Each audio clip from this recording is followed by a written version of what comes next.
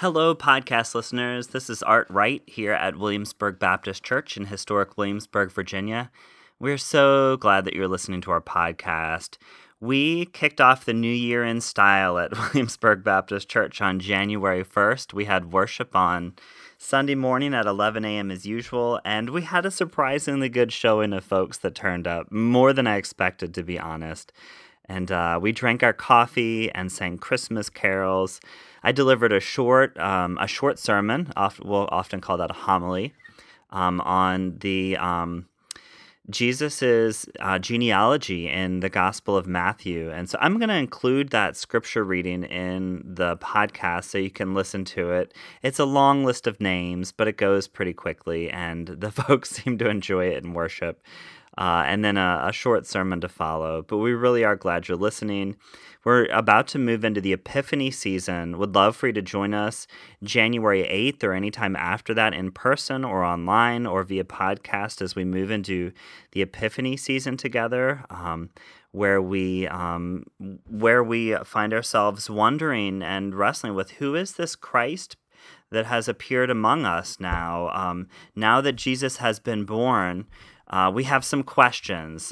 What does that mean, and what does it mean to us as people of faith who are striving to follow him? And so each week in the season ahead, we will learn more about Jesus and what it means to follow him as we move into this new year together. Really are glad you're listening. Feel free to head over to williamsburgbaptist.com or check us out on Facebook or Instagram if you want to find out more about what we've got going on. You can also email me at pastor@williamsburgbaptist.com if you want to connect, share prayer concerns, or just check in. Anyway, hope you enjoy this sermon. God bless.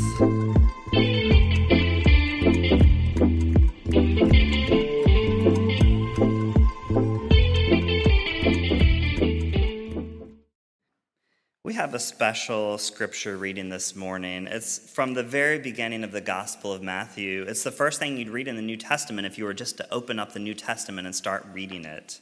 It's the genealogy of Jesus. I'd like to tell you we drew straws on the worship council to see who we were going to make read it, but I didn't want to ask anyone else to have to pronounce all of the names. George, you would have taken it, wouldn't you? I would encourage you, if you will, to follow along in your pew Bibles. I looked it up. It's page 733. It's a long list of names. I'm going to use begat because King James English seems fitting for this scripture passage. But if you'd like to follow along in the pew Bible, would love for you to. In fact, let's make it interesting. Count 1 point for yourself for every name I mispronounce. And 1 point per woman you notice in the genealogy. Let's focus our attention a little bit. Sound fair? Okay.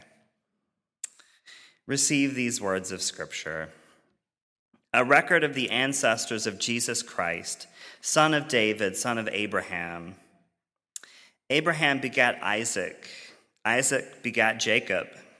Jacob begat Judah and his brothers. Judah begat Perez and Zerah, whose mother was Tamar. Perez begat Hezron. Hezron begat Aram. Aram begat Amminadab. Amminadab begat Nahshon. Nahshon begat Salmon. Salmon begat Boaz, whose mother was Rahab. Boaz begat Obed, whose mother was Ruth. Obed begat Jesse. Jesse begat David the king. David begat Solomon, whose mother had been the wife of Uriah. Solomon begat Rehoboam. Rehoboam begat Abijah. That's a point. Abijah. Abijah begat Asaph. Asaph begat Jehoshaphat. Jehoshaphat begat Joram. Joram begat Uzziah. Uzziah begat Jotham. Jotham begat Ahaz. Ahaz begat Hezekiah, and Hezekiah begat Manasseh. Manasseh begat Amos. Amos begat Josiah. Josiah begat Jeconiah and his brothers. This was at the time of the exile to Babylon. After the exile to Babylon, Jeconiah begat Shealtiel. Shealtiel begat Zerubbabel. Zerubbabel begat Abiud. Abiud begat Eliakim. Eliakim begat Azor. Azor begat Zadok. Zadok begat Achim. Achim begat Eliud. Eliud begat Eleazar. Eleazar begat Mathan. Mathan begat Jacob. And Jacob begat Joseph, the husband of Mary, of whom Jesus was born, who is called the Christ. So there were 14 generations from Abraham to David, 14 generations from David to the exile to Babylon, and 14 generations from the exile to Babylon to the Christ. This is the word of God for the people of God.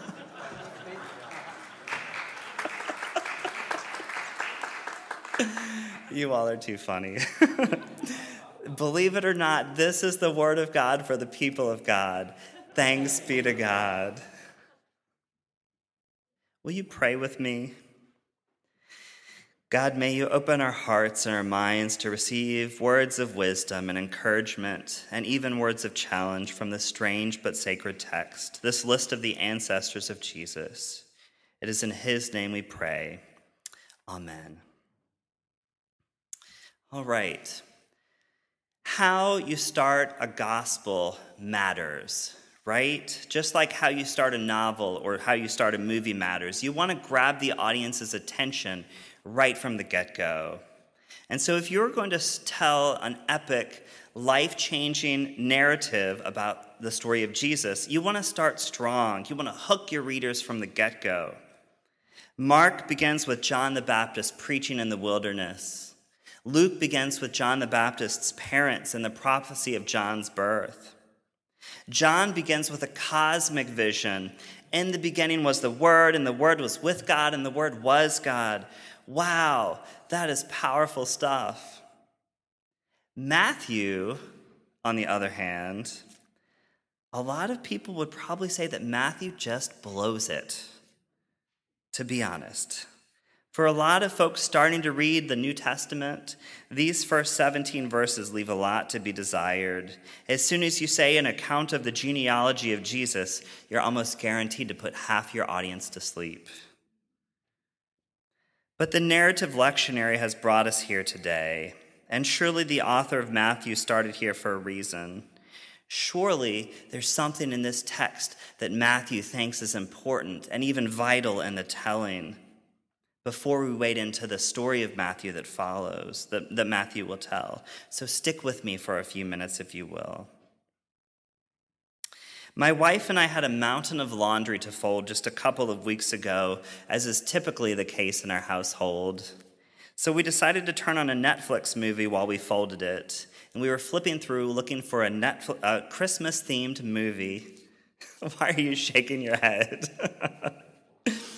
We stumbled upon what is sure to not become a modern Christmas classic, A Bad Mom's Christmas. It's the story of three moms who are struggling to jump through all of the hoops of holiday parenting, and each of them are beginning to buckle under the weight of their Christmas preparations. And so they decide to rebel. They break from familial expectations and societal norms. They start drinking at the mall. They booty dance with Santa. They steal a pre-decorated Christmas tree so that they don't have to decorate it for themselves. And they cancel all of their fancy Christmas plans. And that's just the beginning. In the process of their shenanigans, of course, they stumble upon the true meaning of spending time with family at Christmas. And I'll be honest, I don't really recommend the movie unless you're desperate for something to watch in the holidays. But we did get our laundry folded and put away, and we had a few laughs as well. Curiously enough, Matthew's gospel includes several women in the genealogy whose reputations might fit well in with the lead characters of A Bad Mom's Christmas. It's pretty obvious from the get-go that Matthew's genealogy is decidedly male-focused, on sharing Jesus' male ancestors, almost ad nauseum, and that was typical in ancient genealogies. But Matthew breaks from the norm by including 5 women in the list, and they're all women who themselves broke from social expectations and norms in surprising and even subversive ways. As Marilyn Monroe and others have said, well-behaved women rarely make history, and so it is so with these women. Tamar is the first woman mentioned by Matthew, the mother of Perez and Zerah by Judah. Only Judah wasn't her husband. You may or may not remember that Judah was actually her father-in-law. And when her first two husbands died, Judah failed to help her secure a new husband as he should have done, in fact, as he was required to do by law. And so as a widow, she found herself in an especially vulnerable situation. So she takes matters in her own hands. She dresses up as a prostitute, and lo and behold, Judah, her father-in-law, hires her for her services, and she gets pregnant as a result. And the story is much more involved than that, but according to Genesis, Judah was very much in the wrong, and Tamar's courage and creativity with the few resources that she has at her disposal paved the way for the family line to continue. Matthew could have just as easily said, Judah begat Perez and Zerah, and moved on quickly. But he pauses and says, and Tamar was their mother. Tamar is here for a reason. Rahab is the next mother mentioned in the genealogy. You may remember Rahab as the Canaanite prostitute who helped Joshua's spies in the conquest of Jericho. Like Tamar, she too has a scandalous sexual history. She's an outsider because she's not Jewish, but she serves to remind us that God works through people who don't fit neatly into the community of faith due to their theological or ethnic differences. From Rahab, we move to Ruth. And if you remember from our sermon series last summer, Ruth is a Moabite, again, not Jewish, who finds herself in a vulnerable situation as a widow. But she uses her sexuality to secure a future with the Israelite Boaz. She seduces him on the threshing floor and convinces him to marry her so that he'll provide for her and Naomi. And finally, in verse 6, we get this. David begat Solomon, whose mother had been the wife of Uriah. This is doubly scandalous. Do you remember the name Bathsheba? This is the woman that David took by force from Uriah the Hittite, and then he had Uriah killed to cover up his transgressions. Again, Matthew could have just as easily said, and David begat Solomon, and that would have been just fine. But Matthew underlines the scandal of this moment as if to draw attention to David's flaws and imperfections, but also the way in which Bathsheba finds herself in a complicated and compromising and vulnerable situation. All four of these women find themselves in situations that force them to work outside of normative social expectations. Each of them forges a path forward where there is no path, and without them, the lineage of Jesus does not continue. Each of these women make the best of their situations with their courage and creativity and perseverance. And finally, of course, did you count the mothers? How many did you get? There's 5. The last one is Mary, whose own pregnancy is shrouded in unusual and even suspect circumstances, so much so that Joseph almost dismisses her from their engagement. A young, unwed mother-to-be moving courageously into the future to give birth to Jesus. Matthew no doubt included these 5 women because Matthew believes that you can't tell the story of Jesus without acknowledging these courageous women. Much like we here at Williamsburg Baptist remind ourselves that it was 12 courageous women who founded this congregation, 195 years ago now. Today's passage challenges notions of who we think God works through and who we think God uses to advance God's dream in the world. This morning, we find ourselves on the precipice of a new year together. And I can't help but wondering, what if instead of moving into the new year with resolutions to get to the gym more, or read more, or finally clean out that email inbox, what if we move into it with an awareness that God is at work through the people we least expect, even and maybe especially if that person is us? What if we move into the new year with the realization and the awareness that God works through people with doubts and insecurities and fears and anxieties? What if we move into the new year with the realization that God works through women and LGBTQ persons and burnt out people and frazzled moms who are just trying their best to make it through the holidays in one piece, and people who split their time between Baptist and Catholic churches, and people who are doubting that God is still calling them to do God's work in this world? And what if we moved into this new year with the awareness that God is at work through the churches we might least expect too?